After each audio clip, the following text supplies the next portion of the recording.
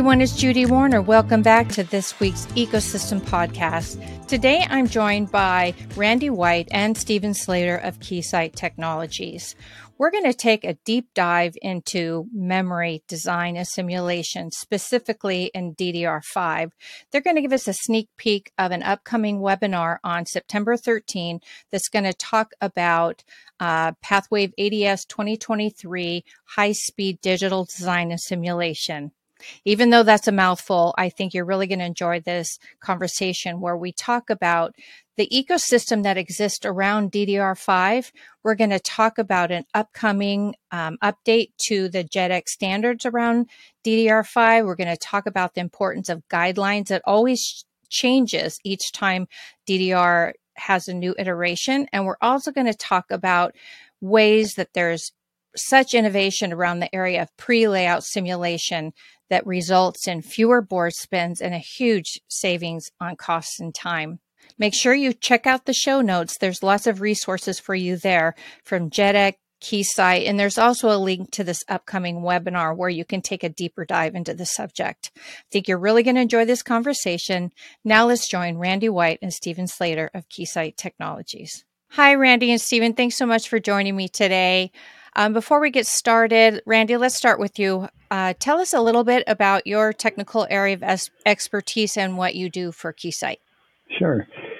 Yeah, I'm the Keysight Memory Solutions Program Manager, which, in a nutshell, that means I'm responsible for overseeing the development, and I manage the various solutions for validating memory, and also as an added benefit, I have the opportunity to represent Keysight on the JEDEC Standards Committee. Awesome. Stephen, how about you? Same question. Yeah, hi. Stephen Slater. I'm a product planning and marketing manager for Pathwave Software Solutions. So basically, Pathwave ADS and all the simulation technologies that are behind it. I have a team of 3 product owners and application engineers, and everything that's responsible for DDR, electromagnetic simulation, high-speed SerDes. That's in our wheelhouse. Thank you. Well, I'm excited to have this conversation. You both are teaching me, and I'm sort of onboarding this knowledge. So I've really enjoyed getting to know you both in our earlier calls. So Randy, I thought we'd start with you. Today we're going to be talking a little bit about DDR5. Can you believe we're there? And why that technology has persisted as the prevailing technology that we're continuing down the road as opposed to other technologies? I think that's a good question, and that question is on a lot of people's minds who may be starting out. Like, why are we still continuing with DDR when the 5th generation? What's made this so successful in terms of sticking around?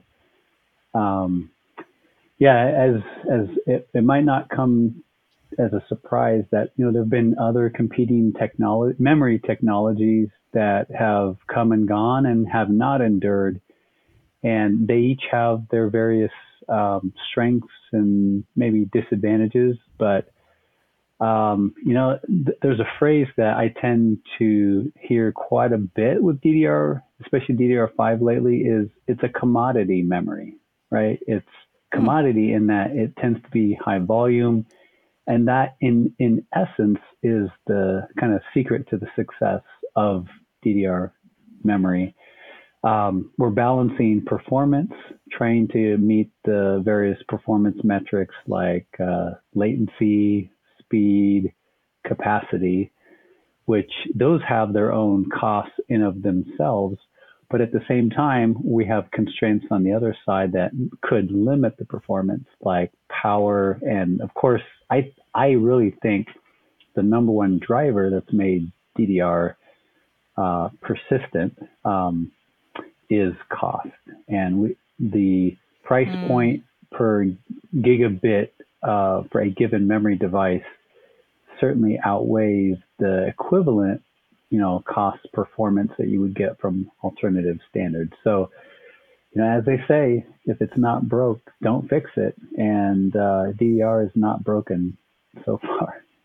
Yeah, so far. And cost is always a relentless driver, as well as speed and technology and all those things. So that makes a lot of sense to me.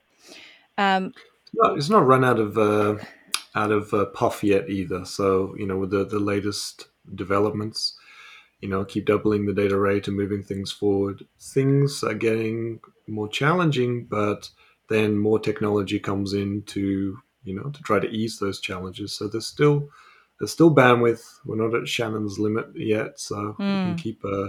keep pushing ahead and evolve the current standard rather than be a huge discontinuity to change to something completely different. And yeah, and cover as many use cases as DDR can because DDR is so versatile. Yeah, and the bandwidth thing is a big deal, obviously, is like, and it's crazy to me. Like, I remember DDR2 and 3, and it just seems like we blinked and we're at 5, and now people are, playing around talking about 6 a little bit. And it always amazes me how we keep doubling data rate and just doing this. It just always blows my mind, but it doesn't seem like you said to run out of steam yet. Randy, you mentioned briefly your role on the validation subcommittee at JEDEG. Can you talk about, like, you're obviously an internal employee of Keysight. Why why did you choose to do that? And it seems like something Keysight's decided it's worth investing you as a resource. Um, what was the thoughts behind that? And can you tell us a little bit about what that's like and what the focus of that validation subcommittee is? Yeah, you're right. Earlier I mentioned, my primary focus at Keysight here is to help drive the development of our solutions that our customers need to sign off on their next gen memory designs. But also part of that is sort of a forward looking role in the industry, and that's Hmm. within JEDEC. So JEDEC is the centralized organization that manages and defines the specifications or the standards that go into today's microelectronics, and memory is a big part of that. And like I said before, it's a commodity. So if we need to implement a commodity memory that is consistent in its performance, it's financially viable, that's where JEDEC comes into play, and they do a great job there. So my role, why is Keysight saying, okay, you Yeah. have an internal focus of working with the teams to develop your solutions, but at the same time, we also want somebody to participate and contribute and represent the interests of the test and measurement industry within this organization. It's Mm-hmm. important because if you can't test it, you can't fix problems. Right. There's this concept of design for test, meaning Mm-hmm. having a strategy that incorporates test and validation up front in your product development lifecycle. Keysight feels it's very important to make sure we represent the interest of the industry from the perspective of test and measurement, because that's a critical function in the product development lifecycle. I might That's put you very on this. true. Go Very true as ahead. well for this change from DDR4 to DDR5 because you probably get into it a little bit later, Randy. But one of the key things was the test measurement point where you're making the measurements has moved inside the die now, and without the test and measurement, insights, trying to help out the specification, it'd be rather difficult to come up with something that would actually have a full compliance test for DDR5 without that input and insight. Yeah, for years and years, memory, especially DDR, has been about managing setup and hold time. Right, it's a clocked it's a source synchronous bus. So we send a clock along with the data, and we have to make sure we meet those setup and hold timings. Mm. And designers for years have padded or added a guard band. And in a way, the system has been over designed. So they're giving up margin, Yes. they're over designing Yes. for what's required. And then now the margins are getting so tight with the higher speeds, it's just nearly impossible to scale the setup and hold requirements and limits that they would need to meet the higher speeds. So we have to think differently about this. And to what Stephen said earlier, it's a great point. Part of thinking differently is thinking more about the performance of the receiver, which incorporates a lot more functionality like equalization. And how do you test that? It's never been done before, at least in memory. So it makes for a fun and interesting engagement within JEDEC. Well, one thing I have appreciated about getting to know some of the internal experts and stakeholders like yourselves regarding Keysight is kind of this, looking at like a design for test and then the test, right? Because internally because you make your own instruments, right? You face this as a company and also your customer base. And it's just a unique thing to have the software and the hardware so coupled and sort of have, like I said, the ecosystem. Obviously, that's why I named the podcast there. So, Randy, you'd mentioned to me, first of all, I got to ask this question that I haven't asked before, and sorry if I'm putting you on the spot. What does the acronym JEDEC stand for? Yeah, it's a mouthful. Joint Electron Device Engineering Council, and that sounds sort of ambiguous or maybe not so clear, but it's essentially a standards organization that defines microelectronics, either at the package level, at the interface level, mechanical. There's high band gap power electronic semiconductors. There's small signal DRAM, DDR device definitions, and anything in between. So microelectronics is what JEDEC focuses on. Interesting. Well, thanks for unpacking that. I never, I've known about JEDEC for years, but I never thought to ask anyone what that acronym stands for. So what I was starting to unpack here, and I'd like to hear from you, Randy, on this is, I think now more than ever, for the reasons that you've both mentioned, that we have to, even if you're not a systems engineer, you need to start to think like one and at least understand what your upstream and downstream stakeholders are up to so you don't hit your head, right? Or trip at some point because of a blind spot. And you have loosely described to me that there's an ecosystem in which when it comes to memory, you've touched on it, you both touched on it, right? But can you sort of unpack what that ecosystem looks like so that people are listening can understand sort of from a systems-based approach? What is that ecosystem that creates that visibility? I like that. I like that question. It's fascinating because I think about it a lot. Being from Keysight, we serve and support a number of customer use cases and kind of stages of a product life cycle, be it semiconductor, silicon, or final system production test. But I think in order to understand the ecosystem, let's back up a bit and let's take a look at the organization of JEDEC itself, which will then lead into further explaining the ecosystem, because they're mirrored in some degrees, in some respect.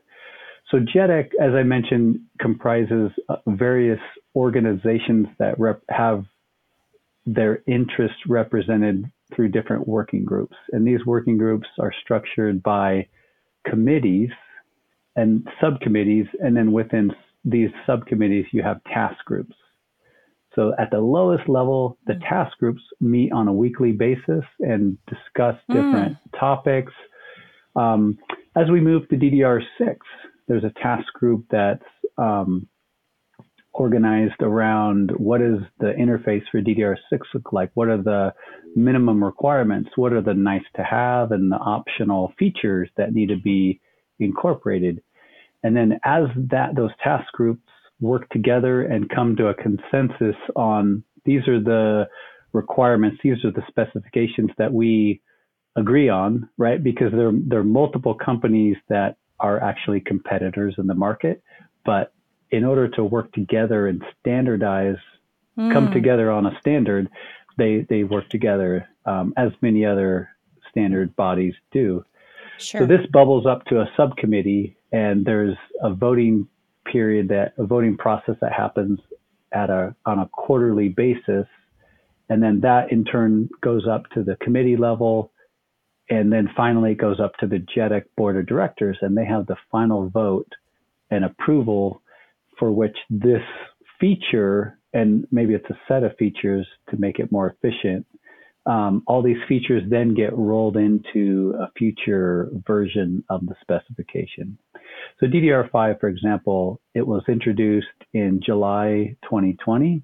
So we're about 2 years into the life of DDR5. In general, it takes a specification about 5 years in JEDEC, from back of the napkin numbers and specs to it's actually published on jedec.org. And so there's a lot of back and forth voting. And like I said, board of directors will take that draft spec, whatever it may be, and then approve or reject. Now, going back to the ecosystem question, task group subcommittees, there are different task groups and committees for different parts of a memory design. I mean, that's one way to simplify it. You have the interface itself, right? You have the pin, the signal that's coming out of the pin, that's the interface. Then you have the device, right? The DRAM, or it could be SRAM, or it could be any other memory type.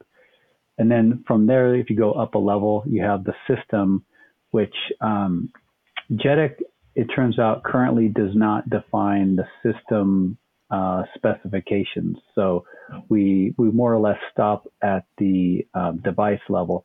However, as a courtesy or way to simplify the memory module adoption and design, JEDEC does publish the specifications for the layout and the bill of materials and the schematic for the memory modules that you would plug into a system. So that's the highest level that you'll see at JEDEC.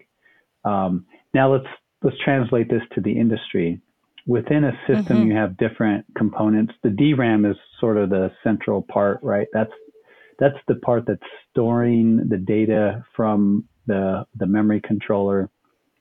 And so you have the main, there's many DRAM companies, but there's basically three: Samsung, SK Hynix, and Micron. And then in terms of more importance for a memory design, we see a lot more emphasis and capabilities in some of these peripheral support components. So SPD, serial presence detect, it's like an EEPROM that stores the memory module contents. RCD, register clock driver, it's a buffer and a clock buffer and a command address buffer.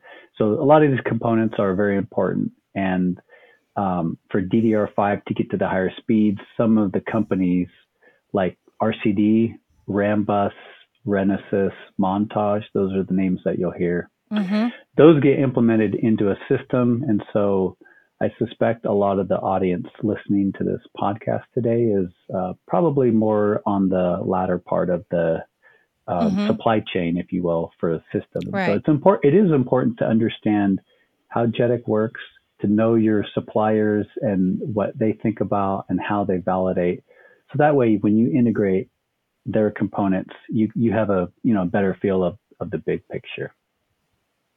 And it sounds like a great place to tap into, say, if you're going to do layout and all of that you can, connect all the dots, so to speak, right? And have those guidelines. A question I wanted to ask you, Stephen. So recently, I interviewed Ben Dannon, who is from Northrop Grumman, and he mentioned that he's done some work with you. But an interesting thing, and again, this is part of my own learning curve, is he was saying that memory design, that engineers on a whole see it as difficult, and sometimes people avoid it because they don't want to. Mhm. And Ben was talking about sort of his own journey of like he loves it now, but he had to go through a learning curve. Can you tell me a little bit about why it's so hard and like people like Ben, what is that evolution look like to onboard that kind of knowledge and capability? Yeah. Yeah, some of our customers actually will have someone in their team that kind of specializes in memory, and all the memory Mhm. designs go to that one person. But that's not true of all organizations. There's plenty of organizations where there's a product and there's a single hardware engineer responsible for the entirety of that project, and they have to do everything: the high speed SerDes signals, the high speed memory. It's all part of what they need to do. Um, Ben is a very impressive engineer, and I think the thing that comes across very clearly is that he's got such a curiosity and enthusiasm for what he Mhm. for what he does.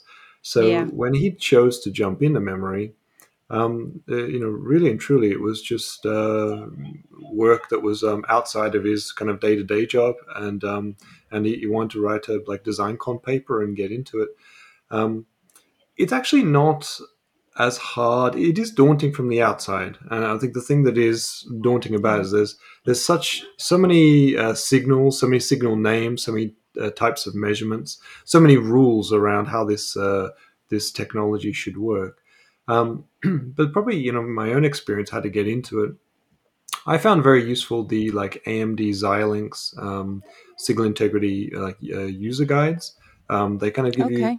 signal integrity guidelines for impedances and how long the traces should be, what the termination settings should be at the end of the line. It kind of goes through some of the choices that you have. And then you've also got like Intel's platform design guide, which is, there's a lot to read, but you scan it first and just try to let it sink in. But then try and take that knowledge and move it through into your very first kind of mental model of how this should work. And the mental model would be trying to build it in a simulation environment. So you build it up as transmitters and receivers and transmission line sections between. To start with, you can leave the vias out of it and just have pure transmission lines and simulate that. Look at the eye diagrams, make some of the measurements, and then you're Hmm. slowly and slowly building on additional layers of knowledge. And adding in more complexity. Um, so like there's lots of features in DDR, even things like they call like a data bus inversion. Okay, so at first you might be like, well, what is that? Do I need to worry about it? But you don't need to worry about it to start with. You layer that in later on, and so you build up this mental model of how it's working. And we tend to call that like pre-layout design. And then from Okay. there, you've got a good confidence that the design should work. Then you can go and start to actually lay out the board, the PCB.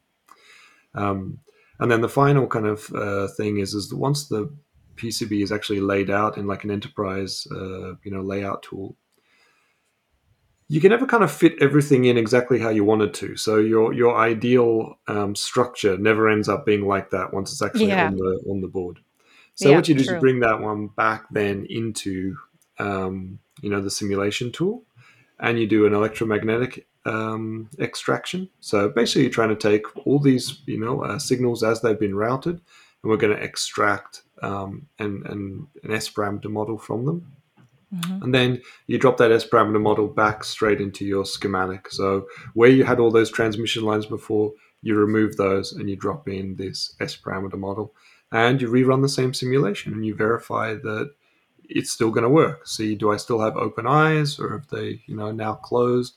Look at the timing between particular signals, make sure that they are within spec. Um, and that's how you kind of build up confidence that uh, your design is going to work. And then the final thing could be moving into compliance with virtual waveforms. But I think maybe we might discuss that. I'll leave Randy to kind of introduce the concept of compliance test first, and maybe we can talk Yeah. about that from the simulation perspective a little later. Yeah. Well, thank you. That was a really good explanation. And even for me as a civilian, that sounds like a good way to break it down and make it more relatable, that you can do it in sort of a virtual way, before you put skin and money in the game. Um, Absolutely. so I wanted to ask you a bit more, Randy, about the ecosystem and the impact, say, of going. You mentioned that it takes almost 5 years from napkin to having a standard. So I'm kind of interested in what happened between DDR4 and DDR5, how that impacted the ecosystem, and sort of where are you in terms of when the DDR5 standards will be out, and how it's, obviously every time we make a jump like that, it affects designers, right, at every level. So what is the impact of all this sort of? So if you could unpack that a little bit, that'd be interesting, I think.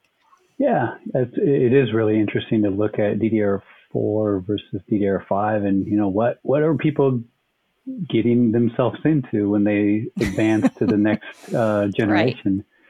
I guess I've got good news and bad news. Yeah.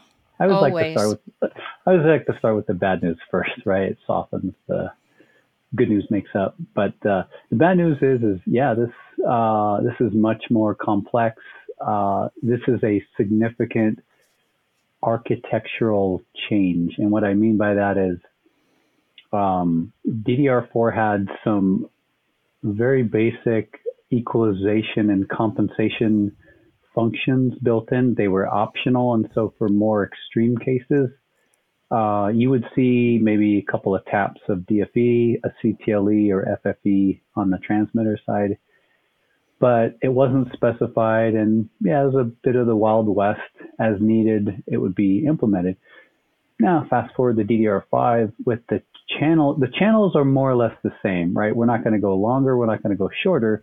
You have to route from the processor or memory controller to your slot up into the module.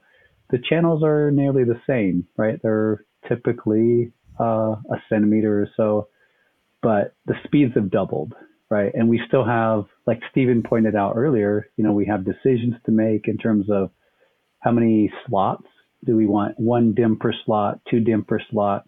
Hey, the more DIMMs we have, the more memory we can address and our capacity increases. That's great, right? We can run more virtual machines per core. That's great, but the price is paid in signal integrity and load. Can the memory controller handle that much load? And so there's been some provisions along the way that have made DDR5 an evolutionary change. So from the power side, right, we've switched to this idea of a PMIC, power module IC, whereas before the voltage regulation was managed by the server or the host, and then the respective supplies were kind of funneled into the memory module. And that made it hard because any given system, whether it's a small capacity or large scale, cloud server, you always had to design to the worst case power budget, and it just wasn't cost effective. So now the PMIC allows the designer more flexibility because the voltage regulation is handled at the source, at the memory module. And that decouples the ground references. So now you've got, a bit of a benefit in terms of signal and power integrity noise, and you got the cost advantage. So little things like that have added up to make DDR5 better for the end user, but it makes the design process more complex. So that's the bad news. The good news is like I said, there's a lot of benefits in performance. The back of the napkin part of the standards development process that I mentioned, at some point along the way, the JEDEC team, DDR5 teams did a lot of simulations and said, we cannot make this work at the higher speeds without equalization. I'm sorry, but we are going to have to use DFE. So a 4-tap DFE receive equalizer has been implemented. And this is really, I don't want to say the secret sauce, but it's really been the pivotal element that makes this whole work. The first round of DDR5 designs, what I would call first generation, up to 3200 up to 4800 speeds, I wouldn't say the eye is closed in general. In some cases it is, but the industry now is moving forward to higher speeds, up to 5200, 56, even 6400. And especially with a 2 DIMM per channel configuration, the eye is going to be closed. And so I would say if you're not familiar with equalization and the concept of DFE, it's probably something you want to learn about and educate yourself so you can be more comfortable when you start incorporating that feature into your design. I really know nothing about equalization and DFE, and I'm wondering if the people who are listening do. Can you just give us a brief overview of what that means to the design? What is that? I really don't know. So, yeah. So a lot of other equalization techniques rely on applying some type of gain, right? We're going to apply gain at this frequency point, and we're going to boost the edge, like de-emphasis or pre-emphasis. So that's often employed for the transmitter. So it's a pre-distortion technique. I see. DFE is very common and mostly used for the receiver, in that there's a lot of distortion on the signal as the receiver sees it. So to help the receiver better detect the signal, this is a decision feedback equalizer. And so the way that when the signal comes into the receiver, it goes through what's called a slicer. And a slicer, like the name implies, has a threshold. If it's above the threshold, it's latched as a certain logical value or state. And if it's below the reference threshold, it's a low state or zero. Decision feedback equalizer allows us to add certain weights to that threshold. So as we detect certain bit states that are coming in, based on the history, right? If we have a long string of ones, right, and then all of a sudden we transition to a 0, you can better believe that 0 will be a lot smaller than had we transitioned from a 0-1-0 sequence. Right. So right. DFE allows us to dynamically and on the fly change the receiver threshold to make the job of detecting the signal easier. Interesting. That's way out of my knowledge, but I tracked it pretty well. So thank you for explaining that, not only for me, but for our listeners. Another way to think about it as well, and maybe this might be useful for those who are watching the podcast visually and not listening to it, is maybe if we flash up an image of what a single bit, like a pulse response, looks like before and after decision feedback equalization. And what that picture is going to show is that the pulse that you sent was like a beautifully undistorted, 0-1-0. But then once it goes through the channel, a lot of the energy from that pulse gets spread over future bits, basically. So it gets spread and gets the receiver at a later time. Yeah, so love to see that image, by the way. Yeah, and then after equalization, after the DFE, you'll see that all of that energy that happened in those, future bits, the bits that are to come yet, they get removed away. They get deleted or compensated for. And so I think that would be it's a nice way to try and understand exactly what the outcome of DFE is and why it would make the signal better. Okay, make sure you send that to me.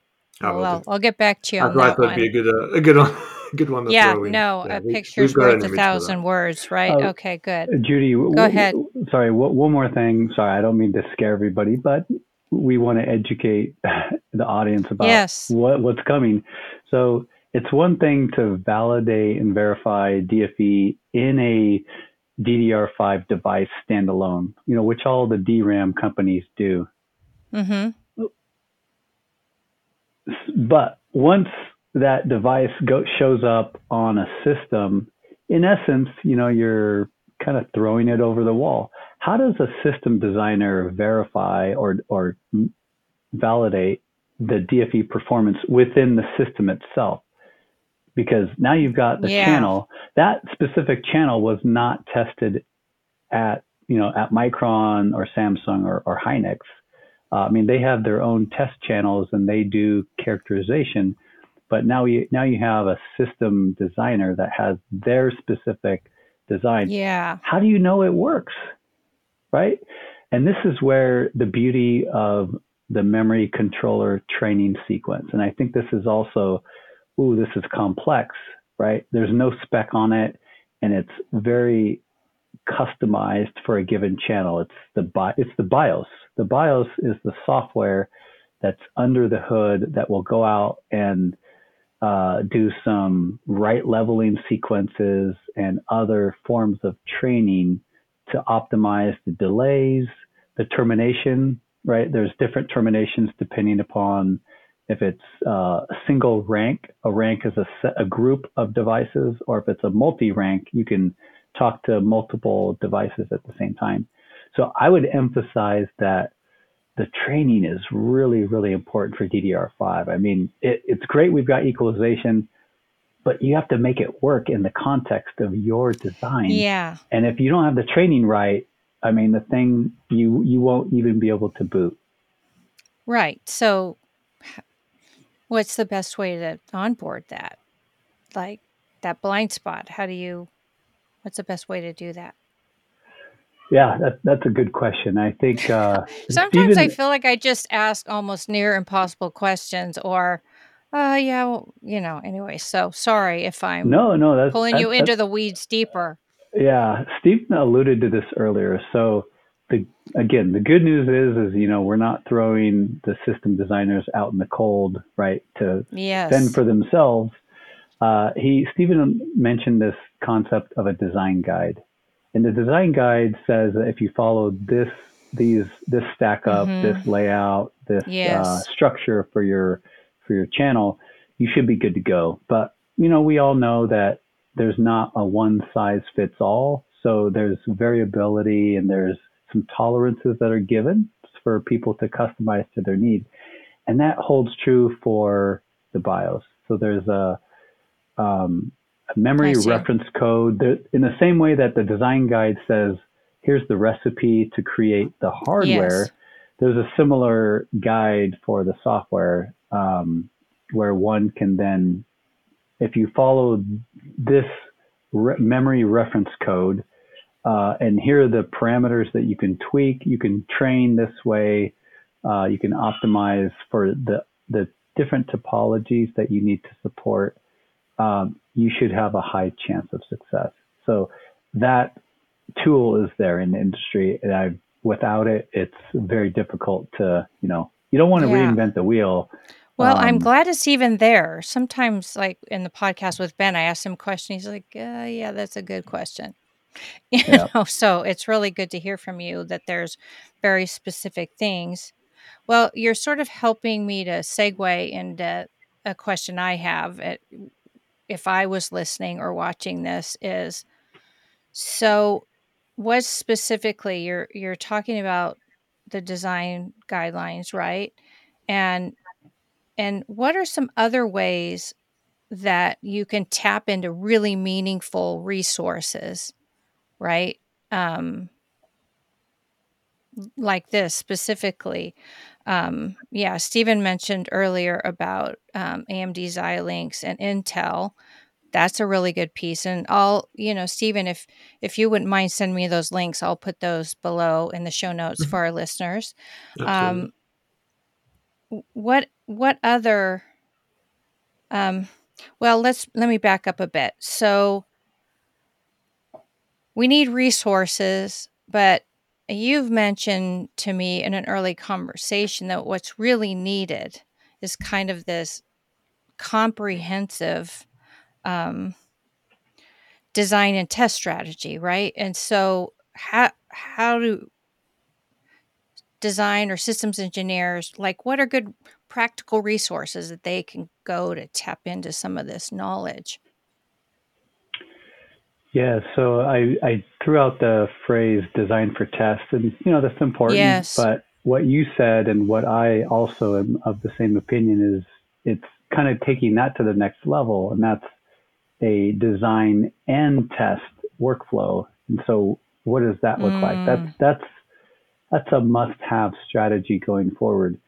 mm, Recently, I was talking to a validation engineer at a large um, a memory company, and mm-hmm, I said, so your job is to kind of receive the hardware, the prototype.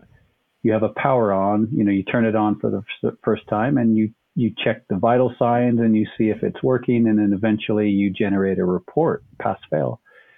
Do you know how do you know what to expect in terms of the results? He says, I don't know.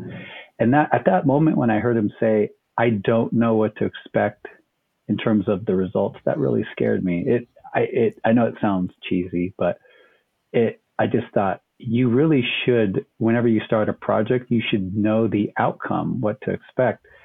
And so that's where I realized linking the design phase in simulation with the validation phase in the lab with hardware, that is such an underserved need. It's mm-hmm. something that has evolved, it's been there, and now it's so important.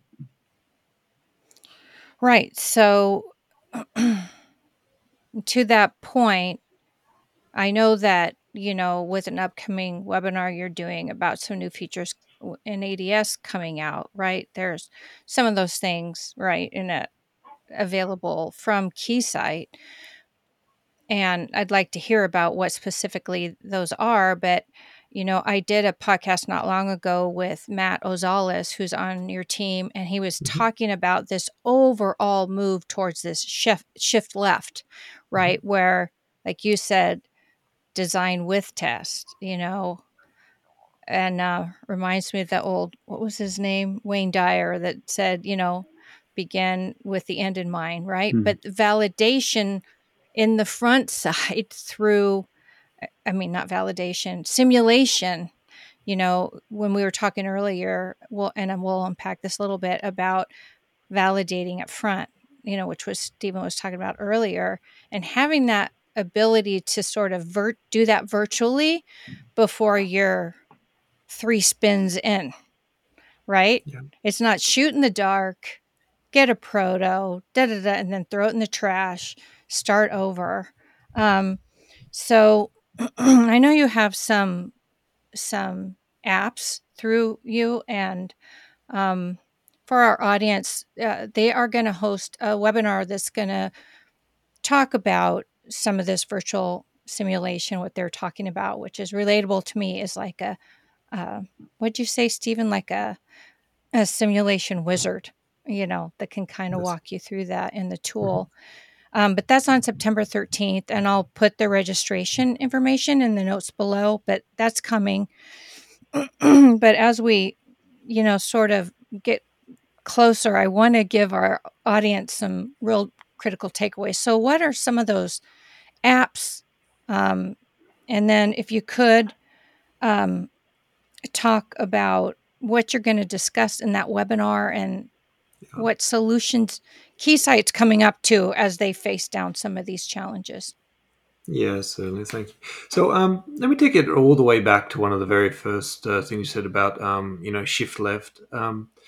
That's one, just one of several, let's say, interconnected big themes out there. So, um, agile design methodologies, which usually apply to software, but it's being applied to hardware design now as well. shift left, that's another, kind of a big theme that's out there, and digital twin. These are all like big buzzwords. But we try to break it down. What is it really? Um, well, it's moving hardware design from the traditional a V kind of like a waterfall model, where we do a bunch of design, specs come down, do the design, get down, prototype, and then go and validate and test, etc. Um, and trying to bring um, iterations of the design earlier. So being able to do, shifting left, it means, hey, if I'm going to eventually sign off a design with a compliance test um, on the bench with hardware, why don't I bring those tests and measurements earlier? Why don't I bring them into the simulation part of it, so that I can find issues earlier, and that should save me a bunch of time, because it's very costly to fix something that's discovered way too late. And put things in perspective, because this is all just high level, but um, in the webinar that we provide, we're going to be talking to Seiko, one of our great customers from Italy. They work on some really cool like embedded system design. It's kind of like high performance computing for industrial automation, or like computing at the edge.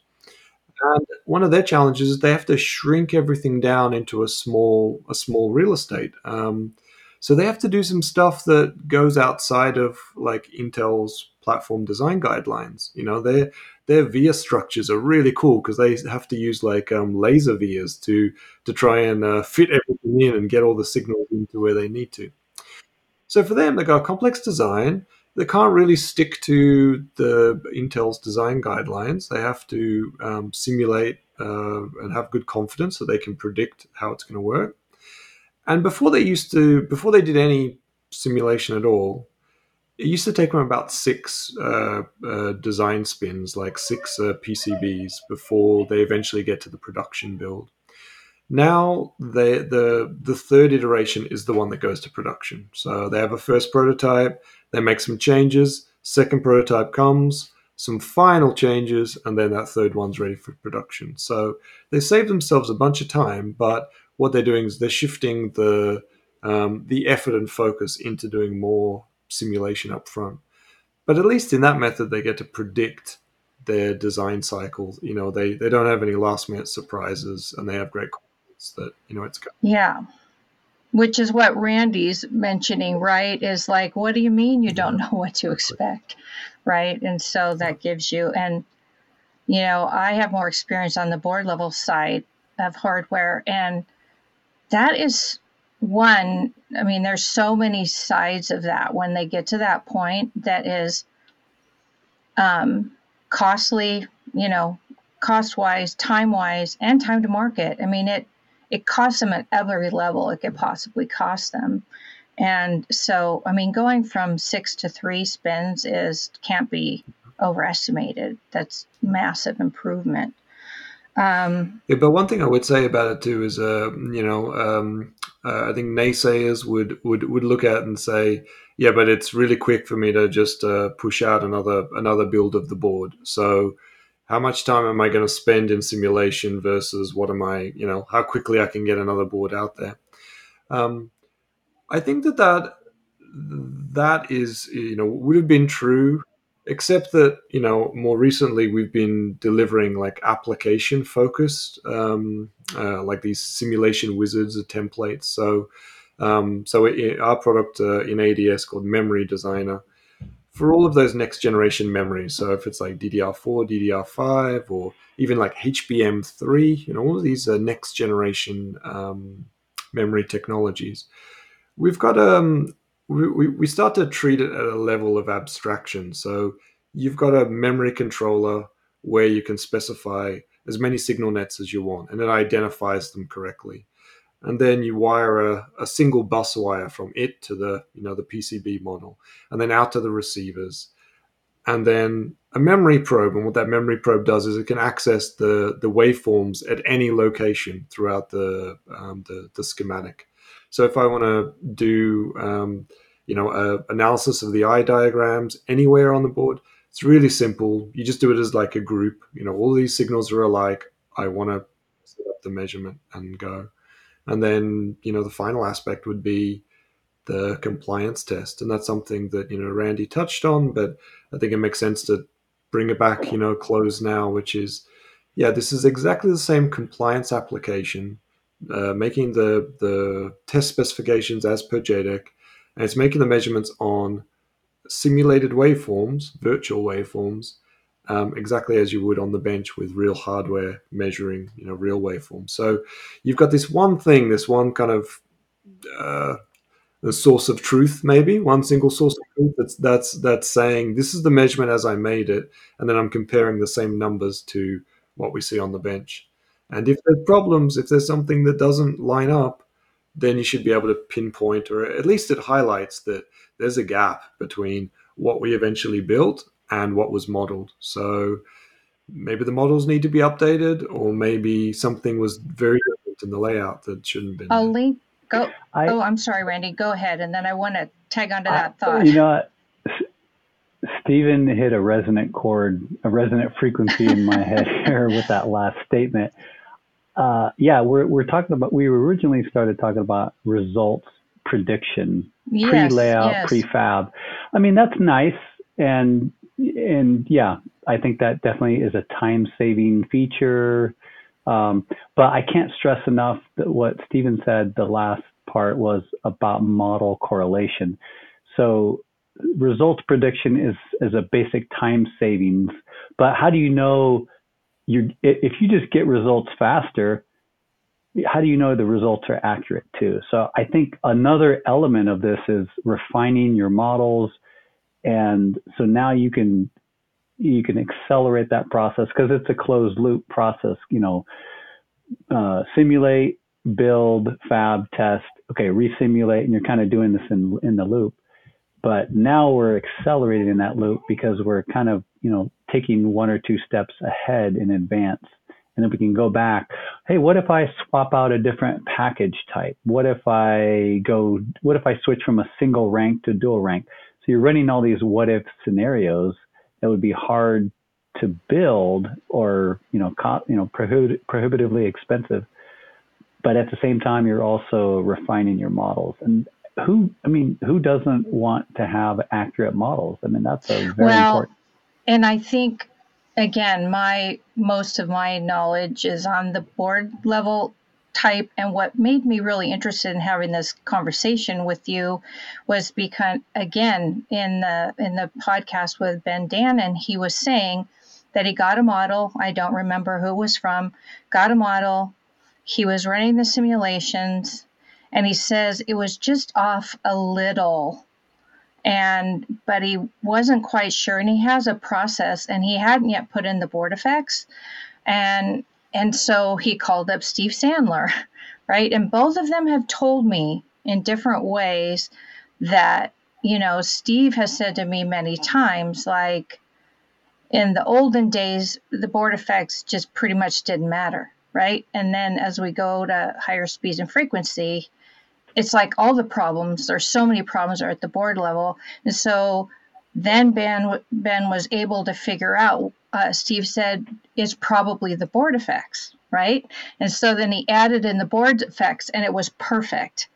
But the model from the chip manufacturer wasn't quite accurate because it wasn't allowing, and he wanted to correlate it. Mm-hmm. And it was just that simple, problem solved. And so for him to have that kind of insight, before he was way downstream, I mean, that really spoke to me anyways. It's funny you mentioned that, Judy. This is a coincidence.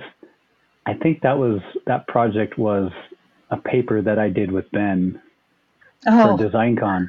Maybe it was, maybe it wasn't, but he mentioned that he had done a paper. Well, he had done some with some colleagues, but I know he was doing work with you. It may have been. Yeah. But and the specifics of that was the model from the supplier said the ODT is this value, right? The ODT is the termination that preserves the signal integrity. But we were measuring something different. And, it took time to get the board to set it up. So there was a cost associated with fabbing the board. We didn't fab it, but setting it up there. had we had a more complete system model that was accurate, that would have saved us probably a few months of effort. But it wasn't until we got to the very end when we made the measurements and we're scratching our head like, why is the signal look like this? Because the ODT in the simulation environment gave us a different view. So we had to disconnect. Boy, I wish I had this linkage a lot sooner. Right. Yep. 3 months. I'm so sure that is an enormous amount of time in engineering. And so, yeah, I mean, I'm sort of following a rabbit trail because both Steve Sandler, who is, of course, a power integrity specialist, he's saying board effects used to not matter. Now it's always board effects. And without that cohesive kind of systems-wide intelligence, and now you're making tools that can give you those, that's like a sort of a transformational moment, it sounds like to me, in the industry, being able, and they've both Ben Dannon and Steve Sandler said to me, what's great about Keysight is that you get that end-to-end where you can look at it from a systems-based approach with all the pieces, across. So that's what got me interested in wanting to have this conversation. Then I knew that your webinar has come up. Well, gentlemen, thank you so much for this conversation. About solutions-wise, Stephen, before we go, was there anything you wanted to, at the risk of sounding a little bit like a Keysight fan guy, but that's okay because it is exciting, and I don't want to miss that point. So before we close here, you want to talk a little bit about what specifically those pieces are that enable that end-to-end yeah, sure. solution. So I'll speak about the simulation side, and then maybe Randy would talk about test side. But this upcoming webinar, we're going to be focusing on Pathwave ADS, in particular the memory designer feature. Got a brand new tool in there called the pre-layout builder, and it's kind of like a wizard that helps you to build out what the pre-layout should be. So it makes it nice, and it just accelerates your design cycle basically. We also extended support, so now we have like LPDDR5X and HBM3. We also did all of the GDDR6s and 7s, so that was from prior. But anyway, broad range of support. But then that it's not all just about memory. The rest of the webinar is going to focus on new standards and reference channel support for like PCI Express, Gen 5, Gen 6, USB 4. So brand new set of features for that. And then also into power integrity. So in power integrity, we've added a brand new analysis type, which is focused on radiated and conducted EMI. And that's an interesting topic in itself. It's a whole other topic and domain. But yeah, it is. But in a nutshell, what we're trying to say is that you don't need to be scared of it. A power integrity engineer sets up their simulation, and it's really easy now just to be able to move that into a radiated and conducted EMI test bench, and just get the check in the box and see what might be problematic on the board. And then the last thing rounds off with a look at high performance computing, which is speeding up your simulations with parallel sims and how to do that effectively in the cloud. And then the last one is power electronics. And power electronics is another whole other area where people are looking at how can they develop really high efficiency like low noise power. And nowadays, power electronics has gone into things like gallium nitride, which has trade-offs. Right. It's like really high voltage, but you also get really high efficiencies out of it. So yeah, that's in a nutshell what we're going to be talking about. And I don't know, Randy, do you want to maybe talk about any of the solutions? So on the other side of the world, there in the lab, you'll find the typical workhorse of the high bandwidth oscilloscope. And unlike a lot of other standards that use cabling for signal access, memory tends to lean more towards high bandwidth probing, differential probes to access the signals mid-bus.